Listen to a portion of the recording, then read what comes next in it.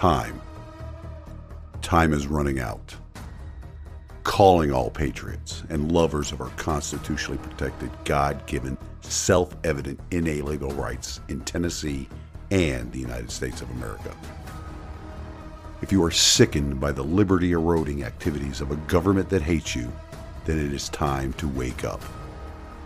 If you are fed up with the tyrannical leadership on display by all levels of government, now is the time to listen to your reveille call. If you are equally tired of the political class, the new aristocracy, lying to you in their pursuit of power and control, now is the time to take a stand in the arena. Please welcome your host, Larry Linton, U.S. Navy veteran and candidate for Tennessee House of Representatives, to the Liberty, Leadership, and Lies podcast.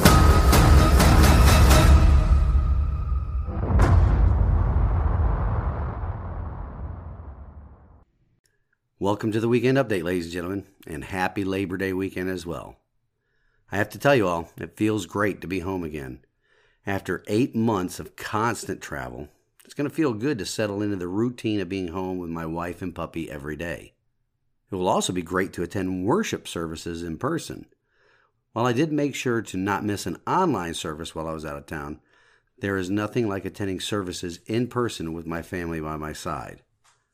I'm also looking forward to being able to enjoy some fellowship with the men's ministry. Our twice-a-month breakfast, in addition to the in-person worship services, helps to burnish the armor of God that is needed to engage in today's culture.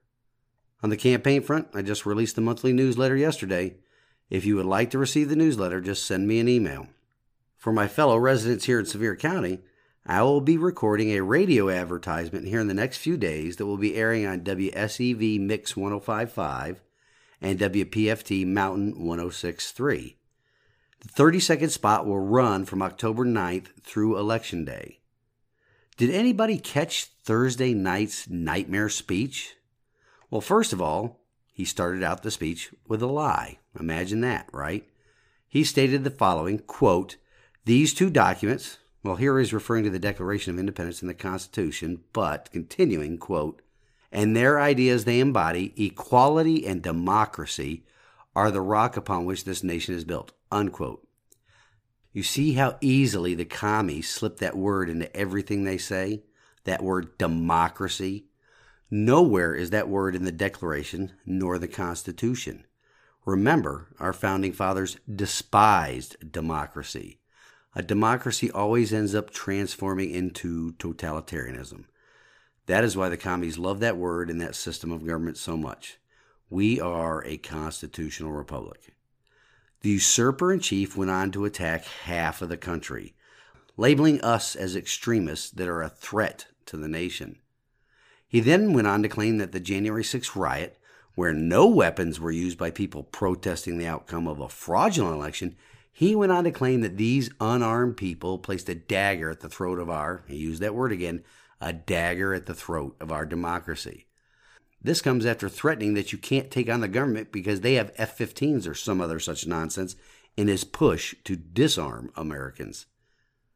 I'll leave you all with a quote from our founding fathers that state the complete opposite of what that dementia-riddled clown uttered on the steps of Independence Hall. The first one comes from John Adams and gives lie to the fact that the United States of America is not a democracy. He stated this, quote, "Remember, democracy never lasts long. It soon wastes, exhausts, and murders itself. There never was a democracy yet that did not commit suicide," unquote.